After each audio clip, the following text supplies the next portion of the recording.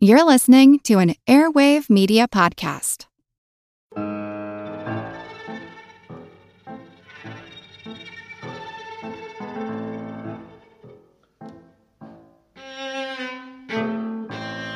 Welcome to our very special and completely unplanned two-part episode. If you hadn't listened to the first episode that released at the usual time on Tuesday, we're in the middle of talking about interesting military innovations. You don't strictly have to listen to the first episode, but, I think you'll really like it. But on with the show. My name's Moxie, and this is your Brain on Facts. As a longtime foreign correspondent, I've worked in lots of places, but nowhere as important to the world as China. I'm Jane Perlez, former Beijing bureau chief for the New York Times. Join me on my new podcast, Face Off, U.S. versus China, where I'll take you behind the scenes in the tumultuous U.S.-China relationship. Find Face Off wherever you get your podcasts. Some civilian contributions turned out better than others. In late 1917, German U-boat technology was devastatingly successful. Fully 1/5 of Britain's merchant ships, which ferried supplies to the British Isles, had been sunk in the past year. The Kaiser had declared unrestricted submarine warfare, promising to torpedo any ship that came within the war zone. Even a hospital ship was torpedoed. The Allies needed a way to hide their ships, but you can't simply paint them ocean blue and hope the Germans don't notice. From the early stages of the war, artists, naturalists, and inventors showered the offices of the U.S. and British Royal Navy with largely impractical suggestions to make the ships invisible. Cover them in mirrors, disguise them as giant whales, drape them in canvas to make them look like clouds. One scheme to disguise a ship as an island, complete with trees, was actually tested in the field. It didn't get very far before the wind picked up and the canvas covering blew off. If you can't paint a ship in a way that makes it less conspicuous, what happens if you paint it more conspicuously? Artist Norman Wilkinson's innovation, dazzle camouflage, didn't hide the vessel, but effectively hid the vessel's intent. Since it was impossible to paint a ship so that she could not be seen by a submarine, the extreme opposite was the answer. In other words, paint her not for low visibility, but in such a way as to break up her form and thus confuse a submarine officer as to the course on which she is heading. In order for a U-boat gunner to hit his target in the torpedo's range of 300 to 1900 meters, he had to accurately predict where the target would be at the time of the impact, after looking through the periscope as briefly as possible to avoid the periscope being noticed. Typical U-boats could carry only 12 expensive torpedoes at a time, so the gunner had to get it right the first time. Wilkinson's idea was to dazzle the gunner so that he would either lack the confidence to take the shot or spoil it if he did. A deviation of as little as 8 degrees could mean a miss. Even if the torpedo didn't miss completely, it would avoid hitting vital parts of the ship. Dazzle camouflage used broad swaths of contrasting colors, black and white, green and mauve, orange and blue, in geometric shapes and curves to make it difficult to determine the ship's actual shape, size, and direction. Curves painted across the side of the ship could create a false bow wave, for example, making the ship seem smaller or imply that it was heading in a different direction. Patterns disrupting the line of the bow or stern could make it hard to tell the back from the front, where the ship actually ended, or whether it was one vessel or two. Angled stripes on the smokestack could make it seem like the ship was facing in the opposite direction. The system did have its limitations. It could only be applied to ships that would be targeted by periscopes because it worked best when seen from the low viewpoint of a U-boat gunner. It did precious little against aircraft, too. American camouflage artist and author Roy Behrens said, "It's counterintuitive. People can't really believe that you could interfere with the visibility of something by making it highly visible. but they don't understand how the human eye works, that something needs to stand out from the background and hold together as an integral figure. Dazzle paint is also part of a design to help get supplies to people in inaccessible areas after a disaster. The Dazzle Box was the winner of the 2018 3M Disruptive Design Challenge, a contest for college engineering students to design an easy-to-transport, resilient, reusable, watertight box that could be used to deliver medical supplies in emergency situations. Prototypes were tested by first dropping them from a 150-foot or 46-meter high crane. The winning shape is a truncated octahedron, which can roll but stacks tightly. It's made from polycarbonate panels taped together that can be easily replaced if one breaks. It's lined with foam that not only protects the contents, but people can use to sleep on or even cut up and use as sponges. The Dazzle Box is so named because it's covered with garish and clashing colors and shapes, which ensures it won't blend in with the environment and get lost after it's dropped. Flashing LEDs on the panels help with that too. Admittedly, it's only tangentially related to today's overall topic, but you've gotta love good design. Typically, any given person in a conflict is fighting for one side. On rare occasions, you may have a deserter, a defector, or a conscript who find themselves fighting for a second faction. One unlucky Korean man, Yang Kyung-yong, found himself fighting under at least 3 different banners, Japan, Germany, and Russia, before being captured by U.S. troops. Living in Japan-controlled Manchuria when the war began, Yang was drafted into the Japanese army in 1938. He fought for them for a year before the Battle of Khalkhin-Gol, where he was captured by the Soviet Red Army and sent to a labor camp. Because of the manpower shortages faced by the Soviets in their fight against Nazi Germany, he was press-ganged into fighting in the Red Army along with thousands of other prisoners. After another year-long stint in a foreign military, he was once again captured, this time by the Germans at the Battle of Kharkov. Yang's story would have ended here if the Nazis weren't in the habit of allowing prisoners they didn't execute to volunteer to serve in the Wehrmacht following their capture. As a result of this practice, Yang was conscripted to fight in a German Ostbattalion. Ostbattalions were small battalions of men composed of volunteers from the numerous regions of Europe that Nazi Germany controlled. These were folded into larger units of German soldiers to serve as shock troops and backup to more experienced Wehrmacht battalions. After being conscripted to fight for the Third Reich, Yang was sent to help defend the Cotentin Peninsula in France shortly before D-Day. When D-Day arrived and Allied troops successfully stormed the beaches, Yang was among a handful of soldiers captured by the United States 506th Parachute Infantry Regiment. Initially, it was reported by Lieutenant Robert Brewer that they had captured, quote, 4 Asians in German uniforms. While this was technically true, they believed the 4 men to be Japanese, when in reality the other 3 were from Turkestan. Unable to communicate effectively because he did not speak English or German, Yang was sent to yet another POW camp, this time in Britain, where he remained until the end of the war. When World War II ended, Yang chose not to return home, but instead emigrated to the United States, where he settled in Illinois and lived quietly until his death in 1992.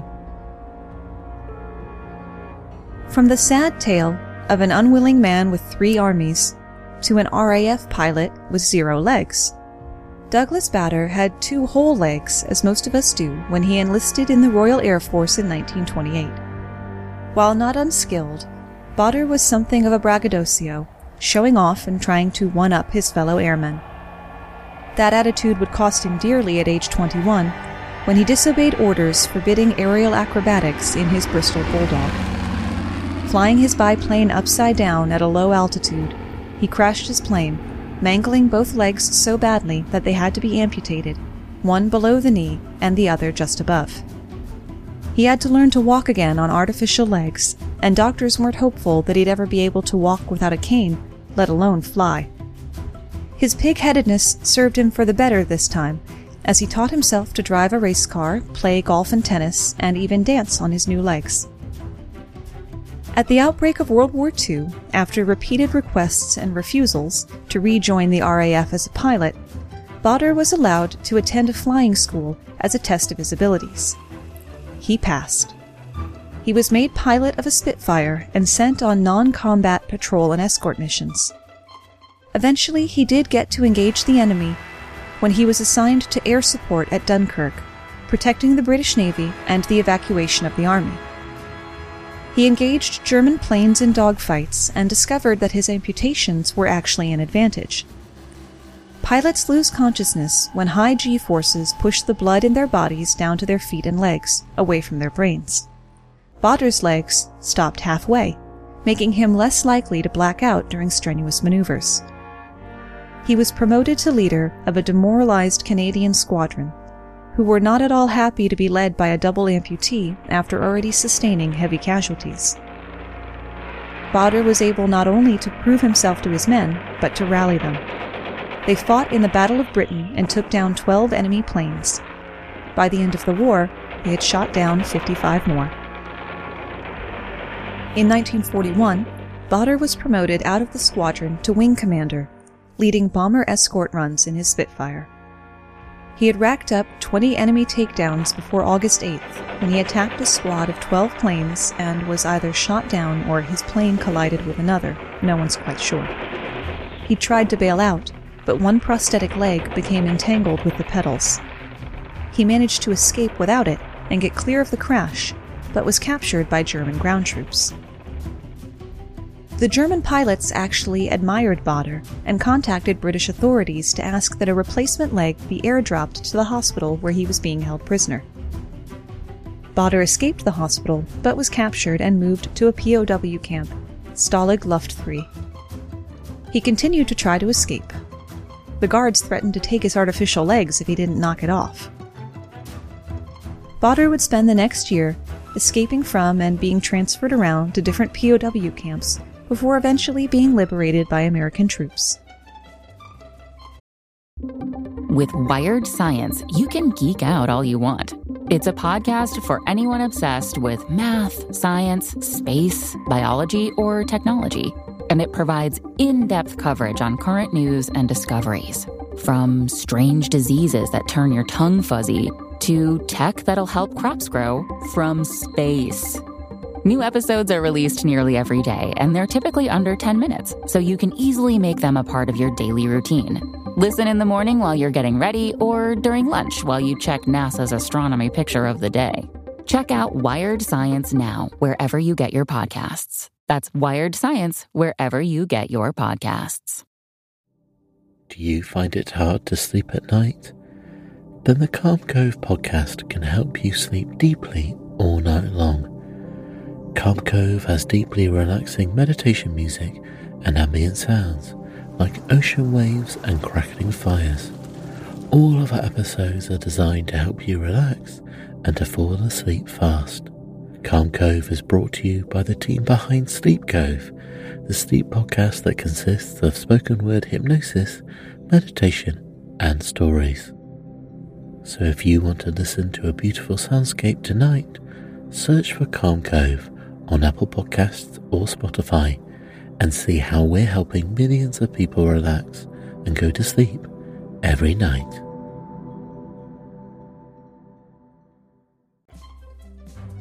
No amount of olive drab can dull some colorful characters. Born to a British family in Hong Kong in 1906, Jack Churchill, no relation to Prime Minister Winston, is better remembered, as YouTube personality Chris Joel described, that nutter who tried to fight World War II with a claymore. Not a claymore mine, a two-handed Scottish sword. Churchill spent his first few years in the army riding his motorcycle across the Indian subcontinent and learning to play the bagpipes, despite not being the slightest bit Scottish. He retired from the military after 10 years and worked as a newspaper editor, male model, and movie extra, all while honing his skills in archery. He re-enlisted in 1940 and found himself and his troops trying to reinforce the ill-fated Maginot Line. He not only refused to give ground, but launched small-scale guerrilla raids and surprise attacks on German positions and supply depots. Riding his trusty motorcycle and armed only with a longbow and a broadsword, he would assault the Germans, catching them completely off guard. It's what the experts call the element of surprise. When asked by a fellow officer why Churchill insisted on carrying the sword, he responded, "Any officer who goes into action without his sword is improperly dressed."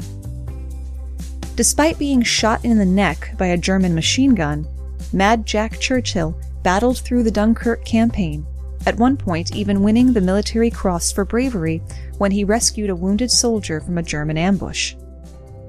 Speaking of special commendations, we got another great review on our Facebook page. This one from our friend Vera Wild, who says, "I listen to dozens of podcasts. However, I can count on one hand the ones that I listen to immediately as soon as an episode is available. Your Brain on Facts is on that list. Moxie's soothing tones, the flow of mood and information, and of course the abundance of facts, have made this comfort listening, and one that I'm sure some of my friends would like me to stop talking up. And I will, as soon as they start listening, because they're going to love it, and so will you. Vera, as soon as I make this a marketable brand, I am hiring you for sales."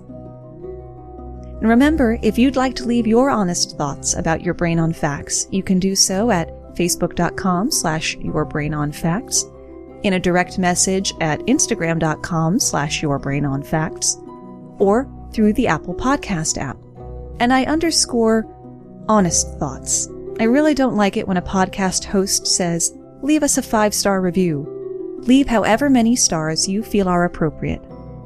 And if it's 5, I hope it's because I earned them. But back to Mad Jack. After Dunkirk, Jack returned to England and promptly signed up to be a member of a newfangled unit called the Commandos. Churchill was responsible for taking out the artillery batteries on Molloy Island. As the landing craft went, he belted out the March of the Cameron Men on the bagpipes.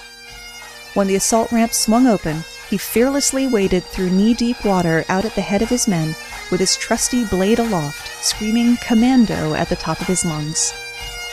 2 hours later, British High Command received a telegram from the front. Molloy Battery and Island captured, casualties slight, demolition in progress, Churchill. His squad was charged with taking out another artillery battery, this one garrisoned by a force much larger than their own. In the middle of the night, he had his men charge the town from all sides, screaming as loudly as possible. The Germans were confused and surprised, and the 50 men of No. 2 Commando took 136 prisoners and inflicted an unknown number of casualties. But that's nothing compared to the night that he single-handedly took 42 German prisoners and captured a mortar crew using only his broadsword. Like something out of a bad grindhouse action movie, our hero simply grabbed a patrol guard as a human shield and went from sentry post to sentry post, shoving his sword in the guards' faces until they surrendered. Churchill continued to lead his men in action against the German forces in Yugoslavia, but was eventually captured by the enemy and taken off to the Sachsenhausen concentration camp. It would take more than a concentration camp to hold Mad Jack Churchill. He escaped by crawling under barbed wire and through an abandoned drain. He was later recaptured while walking toward the Baltic coast and shipped off to a prison camp in Austria. This, too, would prove to be insufficient. He marched 150 miles through the treacherous terrain of the Alps until he ran across a U.S. armored column and was sent back to England. Unfortunately for him, the war was pretty much over at that point. "If it weren't for those damn Yanks," he groused, "we could have kept the war going another 10 years. Mad Jack Churchill was far from the only man who was ready for a long war. For one man, World War II lasted 35 years. In 1944, Lieutenant Hiro Onoda was sent to the small island of Lubang in the western Philippines to spy on U.S. forces in the area. He managed to evade capture when Allied forces defeated the Japanese Imperial Army. While most of the Japanese troops on the island withdrew or surrendered, Onoda and a few others hid in the jungle, dismissing attempts to tell them that the war was over. For 29 years, he survived by foraging or stealing from local farms. He also killed as many as 30 people that he took for enemy soldiers coming after him.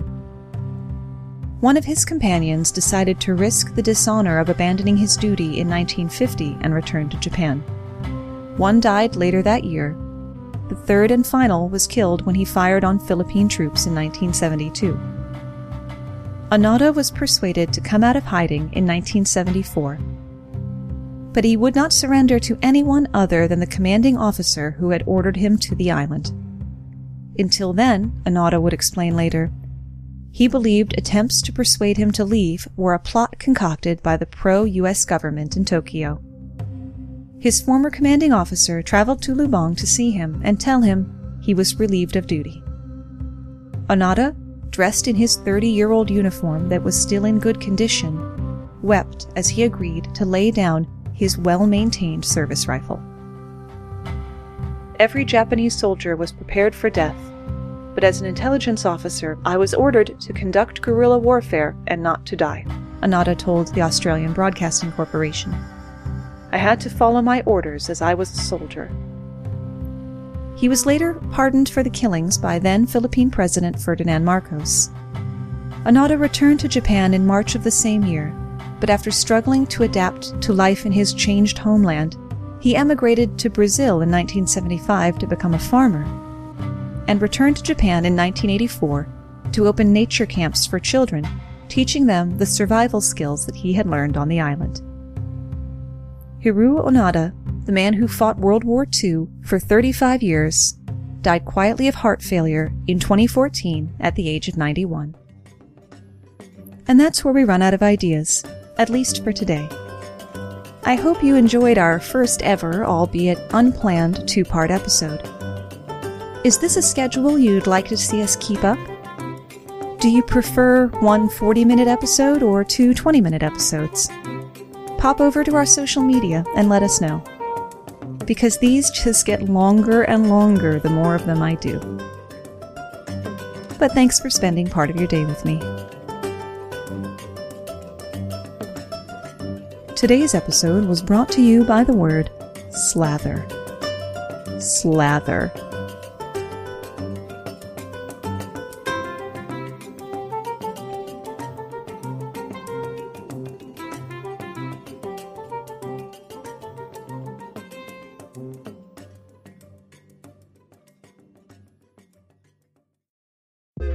The world is constantly changing and transforming. Cut through some of the noise with What's New with Wired, a podcast that goes in depth on the latest news and technology and culture. Their award-winning journalism will help you make sense of what's happening in the world. Listen to What's New with Wired wherever you get your podcasts. That's What's New with Wired wherever you get your podcasts.